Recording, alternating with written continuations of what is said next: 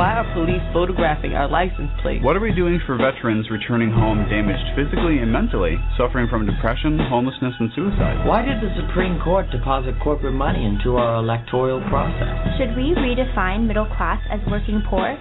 Or is it just another Wall Street merger? What's really behind new voter picture ID laws in certain states? Why aren't NBC, ABC, CBS, and Fox asking these questions? Welcome to the Reasonable Voice radio show. I'm your host, Marcello Rolando, the Reasonable Voice. The mission of the Reasonable Voice is to connect the dots between politics and finance, the need for better and more affordable education, our humanity, world peace, and, of course, the arts, which we then gladly provide our listeners, the voting public, as informative food for thought to provoke their self-determination and appetite for equal economic opportunity and justice for all without truth decay. The Reasonable Voices are advocates prioritizing education, preserving our history, leading by example for a peaceful and prosperous world by evoking and embracing both creative artists and political unity as solutions to our challenges. Hello, this is the Reasonable Voices talk radio show, and I'm Marcello Rolando, your host. I'm very happy today to have as my guest the director of Food Chains. Now, Food Chains is a documentary about migrant workers, people who pick the food, who harvest the food that our families eat. The director of Food Chains is Sanjay Raul. He's become a political activist with his documentary for the Fair Food Program. A lot of this started in Immokalee, Florida, but we're going to let Sanjay get a word in. Sanjay, how are you today, and welcome to the show? Marcello, thank you very much. It's an honor to be back on your show. It's an honor to have you, too. I'm just reminded all over again of how this still is a struggle going on with human impact. I think that's the thing. It's one of your points, too. You when you talk about immigration, you're always quick to point out immigration is a human issue. It's not just a political issue, and it's an economic issue. First, I want to back up and let people know, the last time we talked, we were focusing on the abuses of migrant workers, what migrant workers face in Immokalee, Florida, while they're trying to harvest our food, while they're actually in the fields, and their living conditions, and the meager salaries, and of course the personal safety, especially of the women in general. And as I recall, the last time we spoke, a major antagonist in Florida was Publix, the huge grocery food store.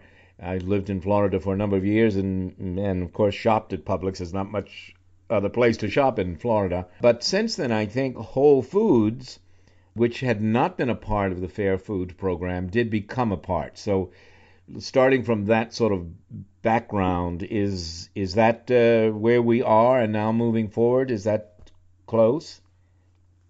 Well, my film Food Chains was produced by Eva Longoria and narrated by Forrest Whitaker. Yes. And as you mentioned, it chronicles the struggle between a small group of tomato pickers called the Coalition of Immokalee Workers from southern Florida against gigantic retailers which control the food supply chain.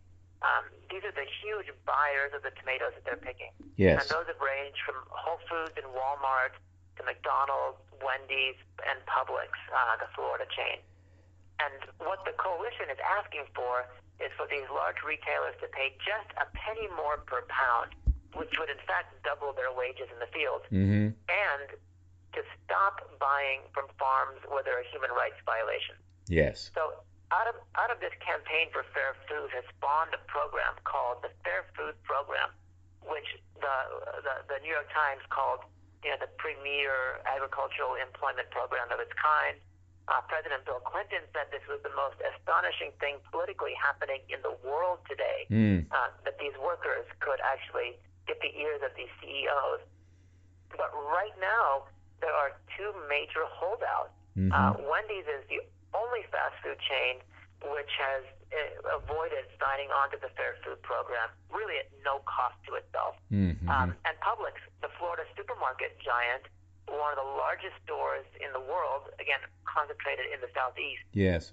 is still denying the effect that it has as a large buyer of tomatoes, the effect that it has on creating the conditions of abuse, poverty, sexual harassment in the field.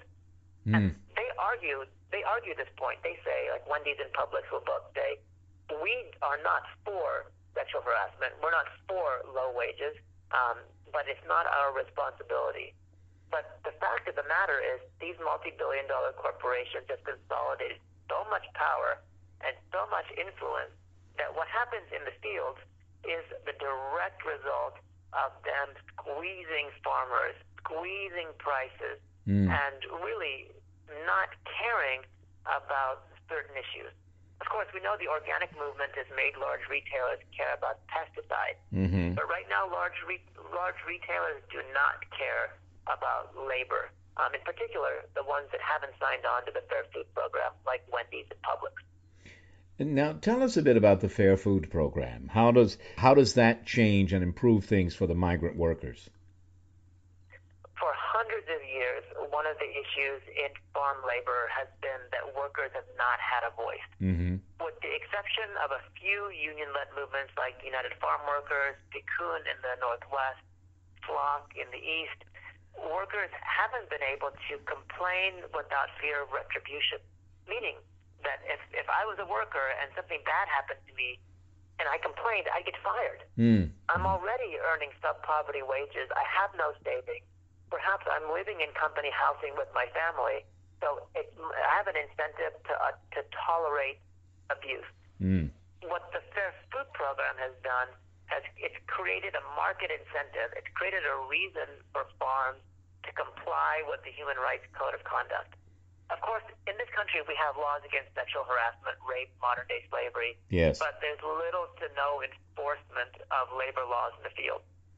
So the Fair Food Program has harnessed the power of these large buyers and has really forced these large buyers, like supermarkets and fast food restaurants, to make sure that they're buying from farms that have a clean human rights record. Yes. And that's created an incredible partnership between workers, farms, and retailers. And there's an organization called the Fair Food Standards Council, which was created in Florida to monitor the conditions of workers. Workers have an 800 number which they can call. And within 48 hours after a call, their problems are resolved. Wow. But what's happened is that farms have tried to actively prevent problems. If a problem arises, a serious one, a farm could be kicked out of a supply chain. And right now there are 13 companies, multi-billion-dollar companies, that are part of this program. And so if a farm gets kicked out, then they lose a ton of business. Yes. So these farms are incredibly proactive. They've begun treating workers as human beings, and we've seen Florida's tomato industry transform from one of the most exploitative in the country to easily the best workplace environment in agriculture in the world. Wow. And this all started with the Immokalee workers banding together. It started with your documentary. It started with, I think, President Clinton, as you mentioned, and President Bush and President Obama have come in on the side of the Immokalee workers. And we should get some idea. We say the Immokalee workers, but we really are talking about nearly 6 million to 11 million workers who do the work that none of us would do. We're talking about farm labor, meat packers, dairy workers, warehouse workers, as well as the tomato harvesters in Florida.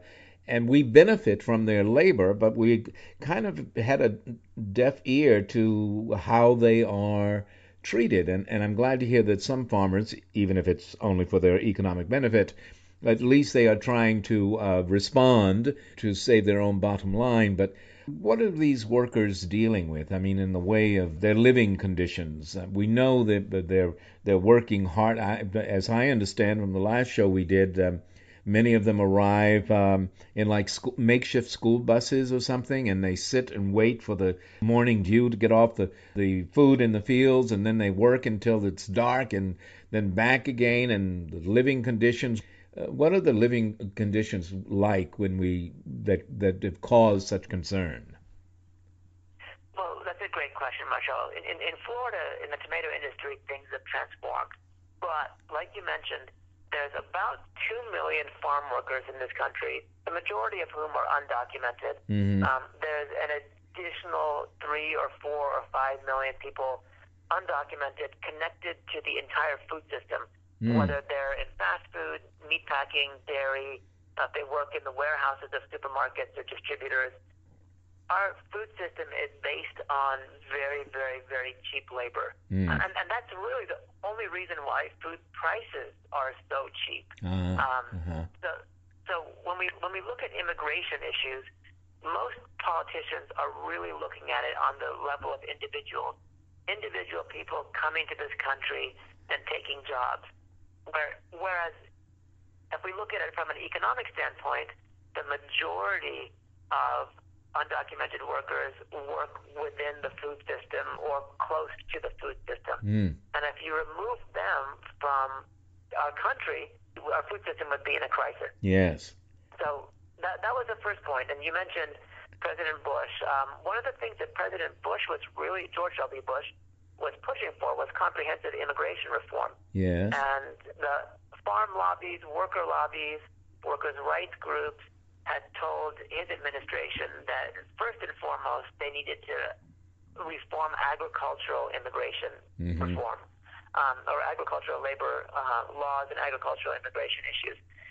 But his administration thought that because this was such an important issue, food and immigration, that they could convince everyone in Congress and the majority of the public to have comprehensive immigration reform all wrapped around this agricultural program. The farmers and farm worker lobbies, really objected to that because they said we need to get this done first. Yes.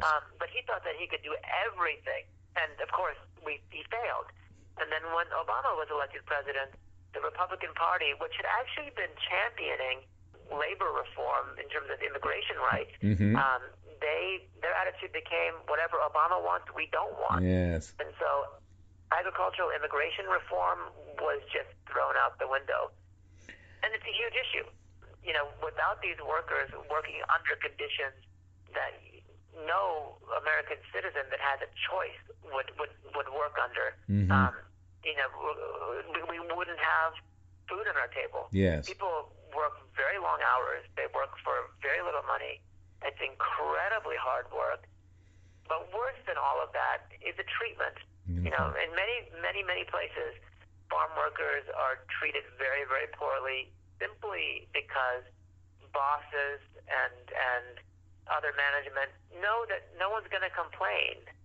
So in my film Food Chains, which I should mention is available on Netflix, on iTunes, and Amazon, yes, we show the situation of Immokalee in 2012, where workers line up in a parking lot at 4 a.m. or 5 a.m. They cram into buses. They drive sometimes hundreds of miles to fields. They wait in the buses until the tomatoes are dry, and they're not getting paid for any of the time. Then they go out and they work at a really manic pace under conditions where women are routinely harassed, men can be beaten. But under the Fair Food Program now, that has changed entirely. Wonderful. If for example, there's a serious case of sexual violence or a case of modern-day slavery, farms are immediately kicked out of the tomato supply chain. And that's a death sentence now for these farms. And so Florida, the tomato industry has gone from being what the former assistant U.S. District Attorney Doug Malloy said in 2007 was ground zero for modern-day slavery in America. They've gone from being ground zero for modern-day slavery to having no modern-day slavery, no forced labor. Wonderful. And sexual harassment, like the bad actors are being weeded out. And again, it's like the White House, the United Nations, Secretary Kerry, former Secretary of State Clinton, President Clinton, the New York Times have all lauded the Fair Food Program as the premier model for agricultural labor in this country. Well, it's difficult then to imagine why places like Publix and Wendy's are still holding out. And as I think I mentioned earlier, when we last spoke, Whole Foods was not a part of the program, but they've since seen the wisdom of joining the Fair Food Program. And the stores, the businesses get signs that say they are participating in the Fair Food Program, and we should all support them. So we should mention some of the good folks who are a part of the program as well. But why I'm still not understanding why Publix and Wendy's. What is their objection? Are the workers asking for too much? I mean, seriously. What's the objection? Do you know?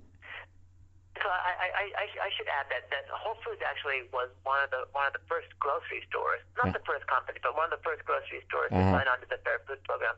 Great. But Publix and Wendy's, they're two different cases. Wendy's, their CEO used to be president of Taco Bell.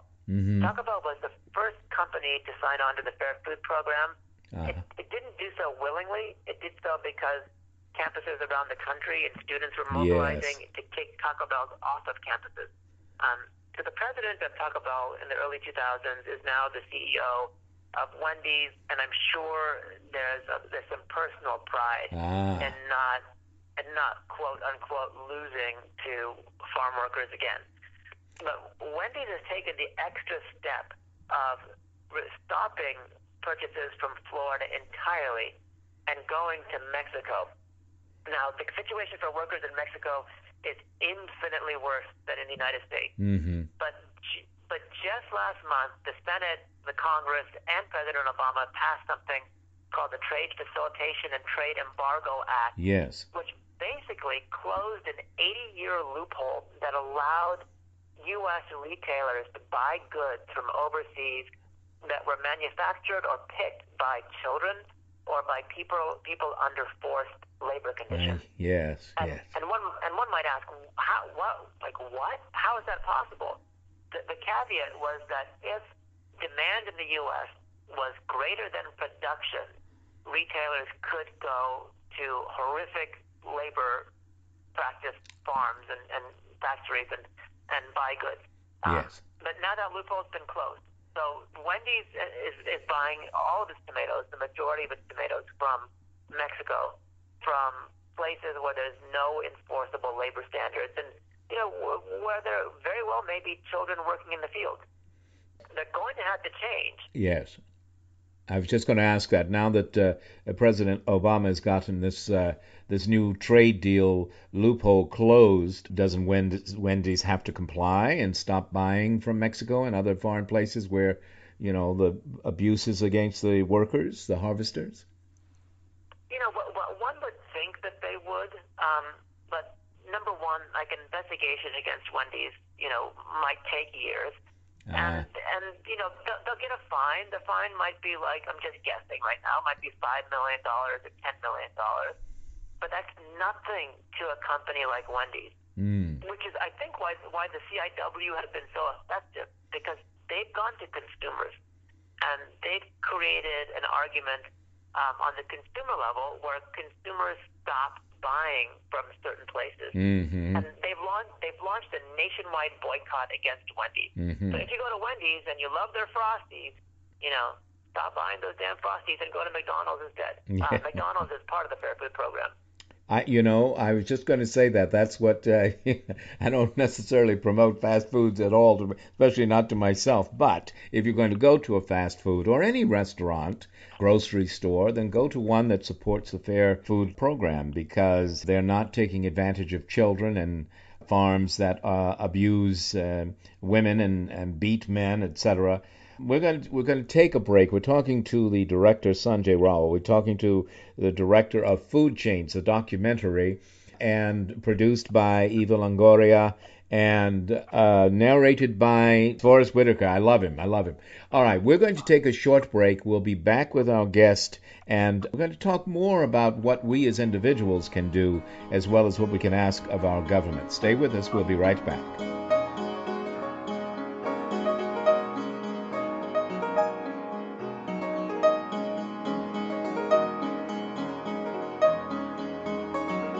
And now, another film rental discovery. Welcome to the Indie Film Minute.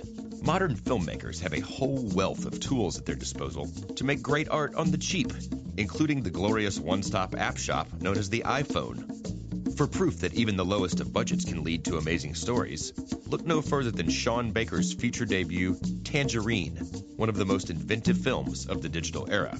Set in a seedy stretch of Hollywood, the film follows transgender prostitute Cindy Rella on her first day out of prison. When Cindy finds out from her best friend that her boyfriend cheated on her while she was in jail, she goes on a quest across the city to find the other woman and get some street justice. This shaggy dog story is funny, action-packed, heartbreaking, and even a little hopeful in a trashy way. Cindy is a hellion with a mouth that'd make a sailor blush, but she's also a scorned woman, and her complex portrayal by trans performer Kitana Kiki Rodriguez is one for the history books.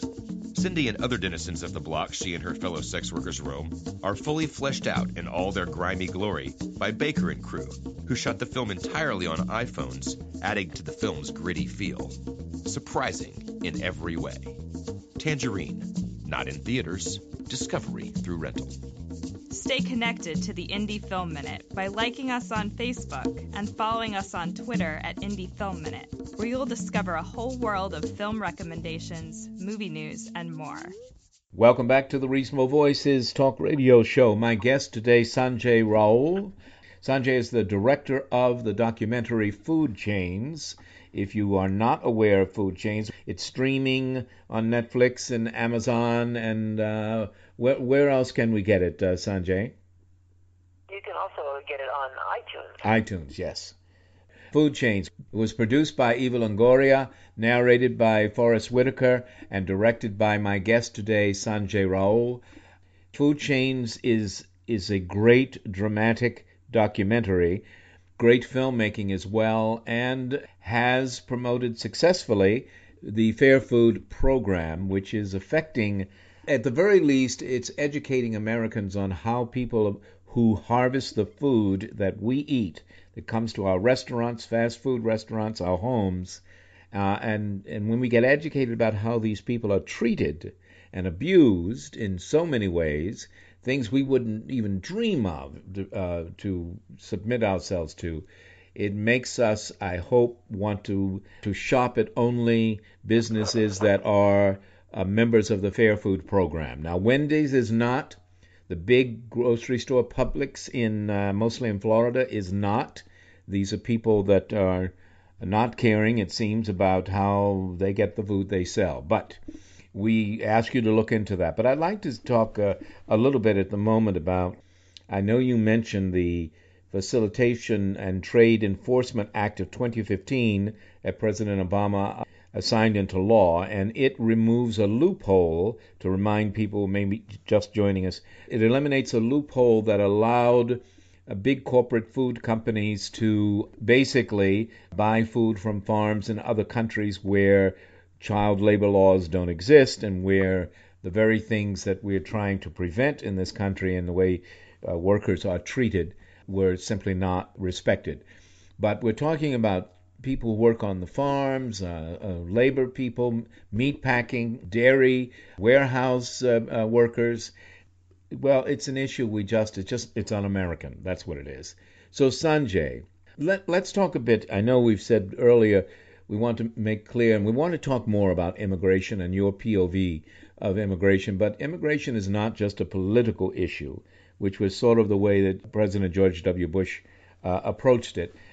It's an economic reality, especially in our food system, because as Sanjay told us in the last segment, if we remove, and dare I compare it, Sanjay, with American slaves, the people wonder about the great plantations, and that was because there was a free labor.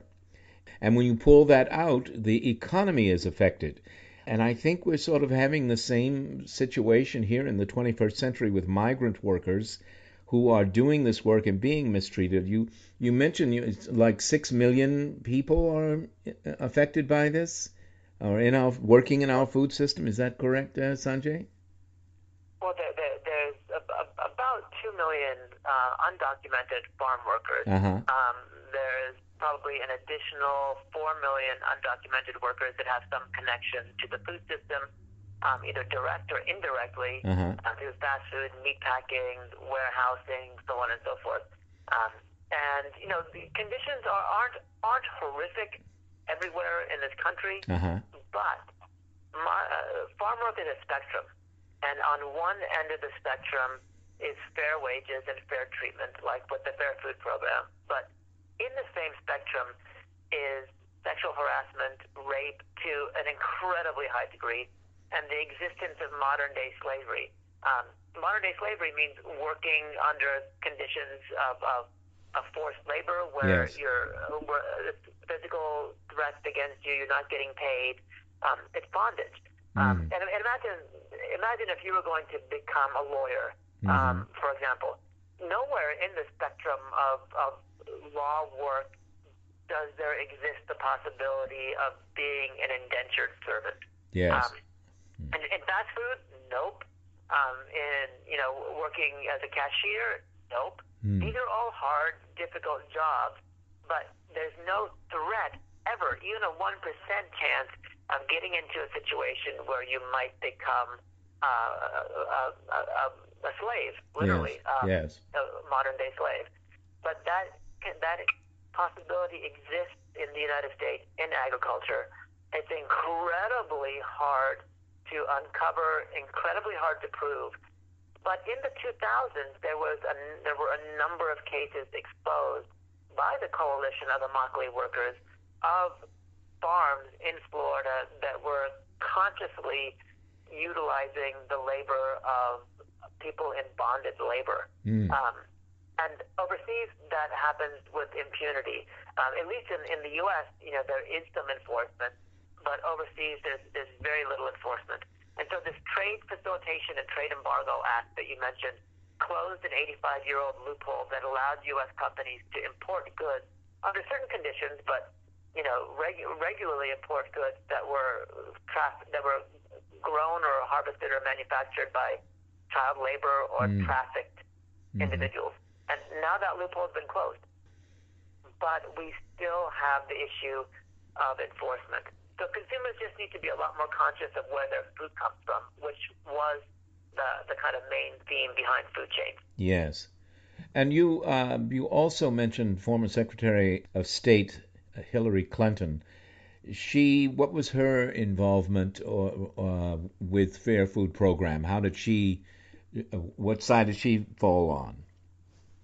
So we're at a curious point where just a couple of weeks ago, Democratic presidential candidate Bernie Sanders issued a new 5-minute ad titled Tenemos Familias, which was broadcast during the Univision televised national debate last week. Yes. That video is based on the exploitation of farm workers in Florida and actually utilizes about a minute of footage from my film Food Chain. Yes.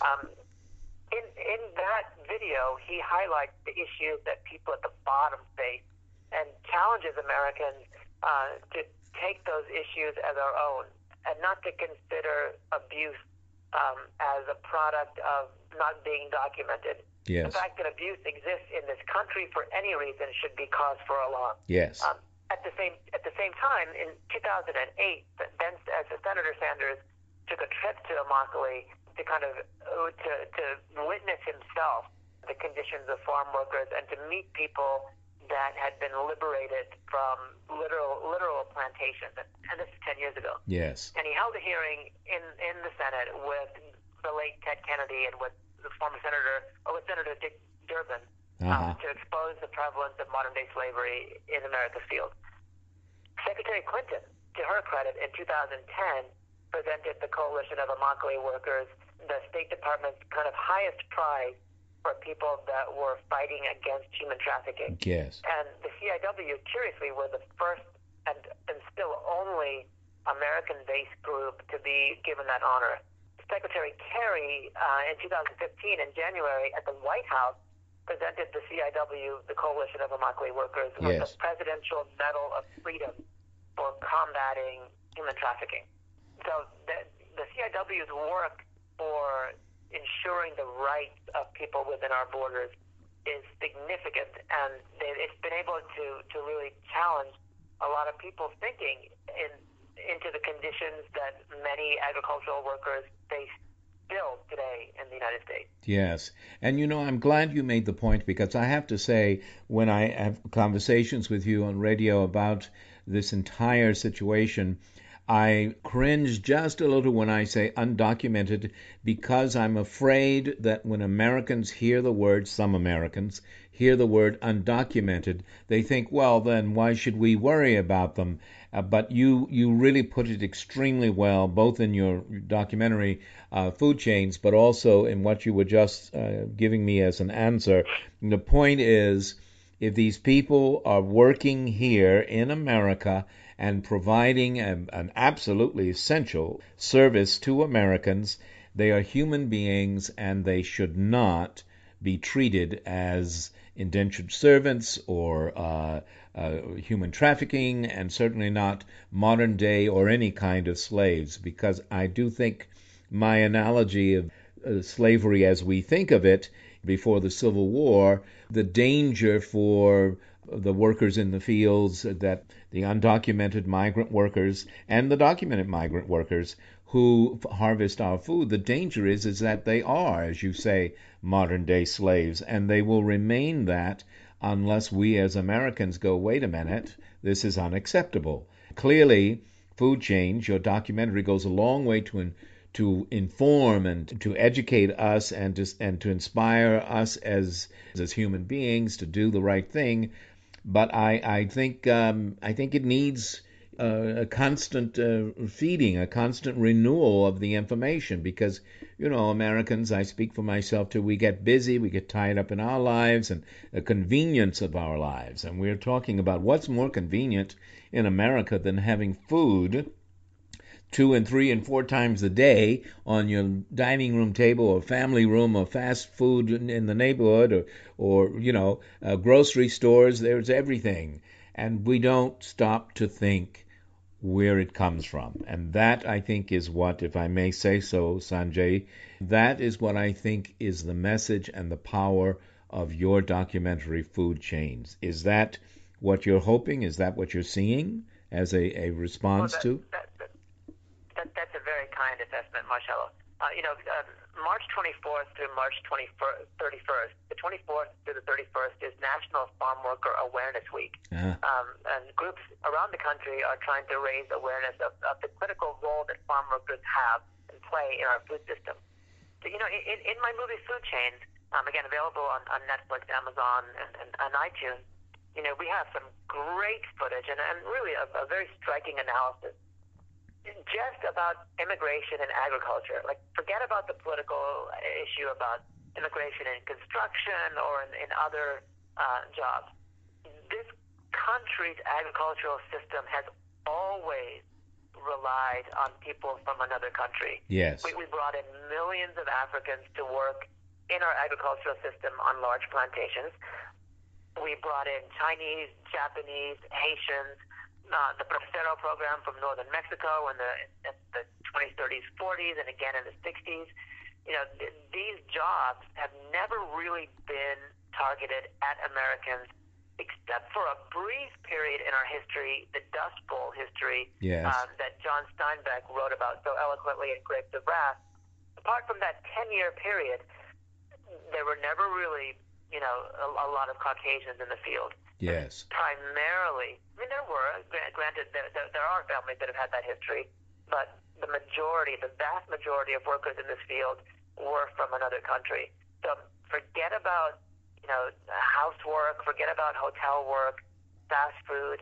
If you just look at agriculture, this system cannot exist and would not exist and will not exist without low-wage labor. And so in this, labor has always been supplied by immigrants. So how do we address that? You know, we have to address it. Yes. And that is the overall question, because it's hard sometimes to face the truth and to accept responsibility, but ultimately, if we buy from people who take advantage of people, we're no better. So we look for the emblem of Fair Food Program. That's certainly the very least that we can do. But how do we support this week for the growers and harvesters? What do we do? Do we write out congressmen? Do we make donations? Do we attend? Tell us. Well, that's a great question. If you go to our Facebook page, which is facebook.com/foodchainsfilm, that's food chains with an S, we'll be posting a lot of different actions that are going on around the country, actions that are raising money and charity drives for farm workers, as well as larger protests against companies like Wendy's that have continued to deny the rights of farm workers. There's plenty of ways to get involved, so go to facebook.com/foodchainsfilm for more information. And the dates again of the week? It's March 24th through March 31st. Okay, March 24th through March 31st, but visit Facebook and find out what you can do. And what, I know we can only conjecture, but as you said, you did answer this, I know, about it will take time, you know, and there's so many corporations that are so big, make so much money, that they feel they can wait out the investigations and they can pay the fines because their shareholders really pay the fines, not them. We know that from bankers on Wall Street and Goldman Sachs and all that. But back to Wendy's, just so we can remind people what Wendy's is potentially getting away with, despite the Facilitation and Trade Enforcement Act of 2015 signed into law by President Obama. Wendy's and Publix, but Wendy's in particular, is actually purposely buying food products from overseas, where and how you treat the people who harvest the food is unregulated. It's unmonitored, and it's a piece. It then creates a link in the food chain that is modern slavery. And Wendy's knows that, and yet it's doing it. So we can't overemphasize, if you want fast food, eat somewhere else, not at Wendy's. Okay, I said it. All right, my guest today, director Sanjay Rao, who directed the documentary Food Chains. I want to end on a really up note, as up as possible in an issue like this, but let's visit again briefly, if we could, Sanjay, it's like 5 or 6 minutes long, as you say, the ad of Bernie Sanders, Senator Bernie Sanders running for the nomination, Democratic nomination for president, along with, of course, former Secretary of State Hillary Clinton. But this ad on migrant workers that uses footage from your film, Food Chains, is a powerful thing.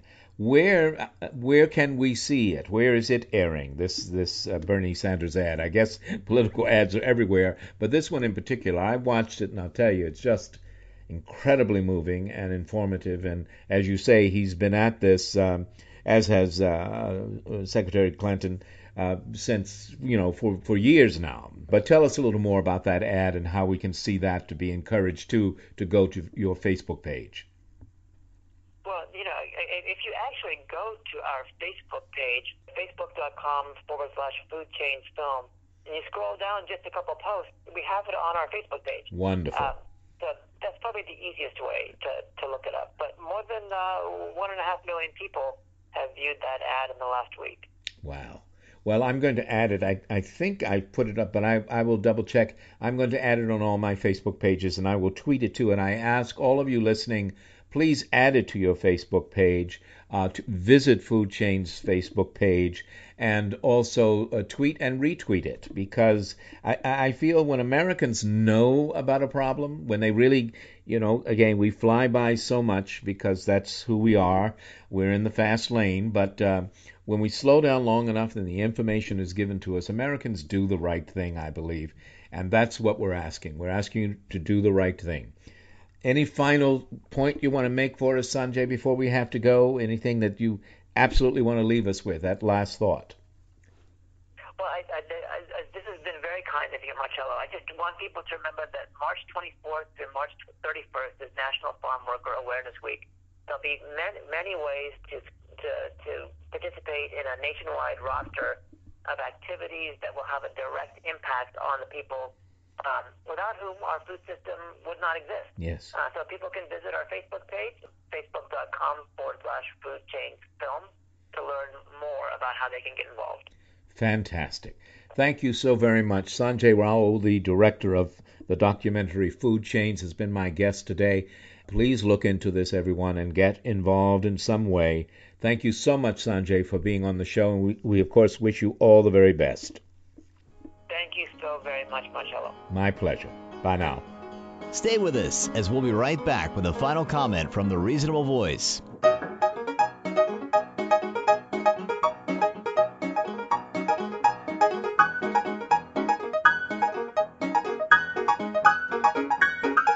And now, another film rental discovery.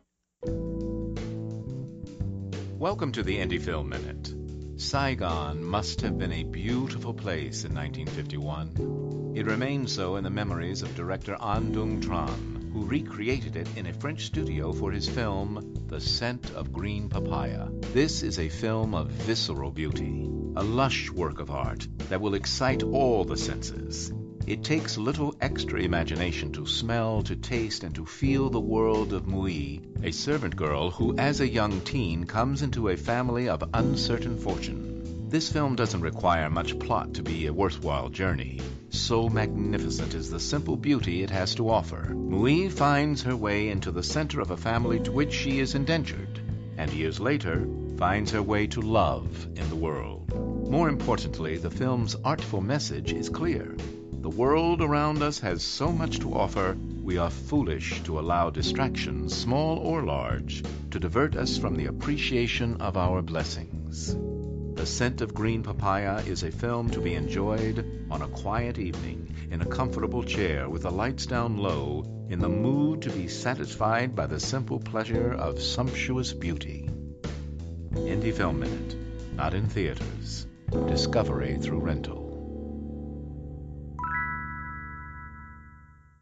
Hello, I'm Marcello Rolando, the Reasonable Voice, thanking you for joining us and becoming one of the reasonable voices heard round the world. Corporate PACs projecting poison on planet and people. It's not necessary to be in love with a person to find some areas of agreement and common experiences, like NSA spying victims, underemployment, unregulated Wall Street banker-caused recession, and our First Amendment of the United States Constitution guaranteeing all Americans the freedom to be stupid or informed, the freedom to be an inhumane bully or give a voice to the voiceless, the freedom to be a billionaire terrified of gullible consumers transforming into informed voters, or to champion the unity and equality of human rights, civil rights, women's rights, and voting rights as one. Whether faith or politics, earth steward or climate denier, ostrich or prophet, the needs of humanity, power grids, infrastructure, and the earth have reached a level of urgency with strict time limits, and those resisting an American renewable transformation tend to also be those against much of what is good for Earth and its human inhabitants. However, there is one universal mantra they chant, no matter how we vote, who we marry, no matter what color or gender we are, they're just not that into us. We don't matter to them.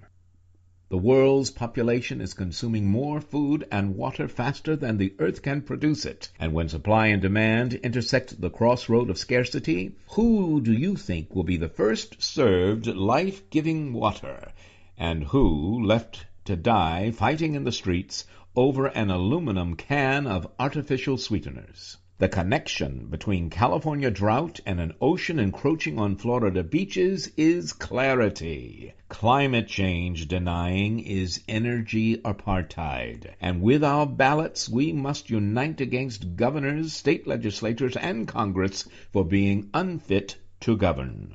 Want to occupy something? Occupy this. 1. Even Bangladesh is installing solar panels at the rate of $70,000 a month. 2. Fracking and Keystone Pipeline have united cowboys with Indians and farmers with ranchers against both. 3. Americans use more energy between midnight New Year's Eve and noon on January 2nd than the continent of Africa uses in a year. The World Health Organization reports there is massive migration in the Pacific as people race against death by climate injustice. But Western corporations create new climate refugees every day. Who is it that insists oil dependency and fossil fuels are better for America's financial, physical, and mental health than farmers and communities creating their own renewable, free energy from corn cobs and running it on batteries? Who is denying our weather has changed dramatically for millions of Americans, and global warming, whether due to climate change or not, will enslave our next generations, if not deny them their very existence? Who's fighting against the Clean Power Plan, an extension of the Clean Air Act, and why? Historically, America's energy sources have evolved. Wood to coal to oil, natural gas, nuclear power. Why not in the 21st century take the next logical step to solar and wind energy? Answer: fortunes will shift from Wall Street boardrooms to Main Street rooftops, and corporatism's cokeheads are petrified at the potential loss of their power over us. This, not patriotic fervor, is why billionaires like Norman Brahman and Sheldon Adelson spend tens of millions of their free speech to squelch our free elections. Now, hold these truths to be self-evident. A. In revenge for the 1960 Civil Rights Movement, we've inherited inequity in housing, incarceration, and food deserts. What do you think those born in 2001 will inherit? B. There are fewer gangsters on our streets than in the suites on the street. C. All our social and financial issues erupt from our insatiable rape of earth, water, air, and food chains. If keeping a job is so important you'd continue to work for the very company polluting your family's drinking water, then consider the employment opportunities available to us if, instead of investing tax dollars in corporate welfare for recession-creating too-big-to-fail megabanks, we, the people, invested in transforming America into a social energy-powered superpower, controlled by local communities instead of corporatism determined to dominate government at all levels and puppet string 99.9% of all Americans, regardless of whether you are a Republican, a Libertarian, a Democrat, an Independent, whatever. The most essential advocacy for Americans in 2015 is to connect the dots connecting us, for truly all roads, Pinched Prosperity Place, Police State Street, Gun Violence Highway, Mass Incarceration Avenue, Voter Intimidation Interstate, and Bullies Boulevard all lead to disappearing Florida, Midwest tornado destruction, and California drought. Around and around we go, and where we stop nobody knows, on the climate injustice beltway. Our solutions for social, financial, and employment challenges begin with our ceasing our denial of climate change. For the cry of Mother Earth is increasingly urgent, and it will be too late if we leave it to our grandchildren to dry her tears. Joining an all-inclusive climate advocacy, we can recharge America and power up all Americans. Visit www.peopledemandingaction.org and join us. Become one of the reasonable voices heard round the world. Thank you. Thank you for continuing to listen to, support, and share the Reasonable Voice Blog Talk Radio with family and friends, especially online. We enjoy hearing from you, and in response, yes, we are now accepting new company and business advertisers and welcoming organizations seeking to be one of our sponsors. So please do continue to email us at thereasonablevoice@gmail.com. However, if you prefer to simply make a donation, your donations are greatly appreciated and can be made through PayPal by clicking on the donate button found at the top of the homepage of thereasonablevoice.com website. Thank you for joining us today to make every day as reasonable as possible. We hope you will download and share our downloadable podcasts. I'm Marcello Rolando, the Reasonable Voice, hoping you will become one of the reasonable voices heard round the world.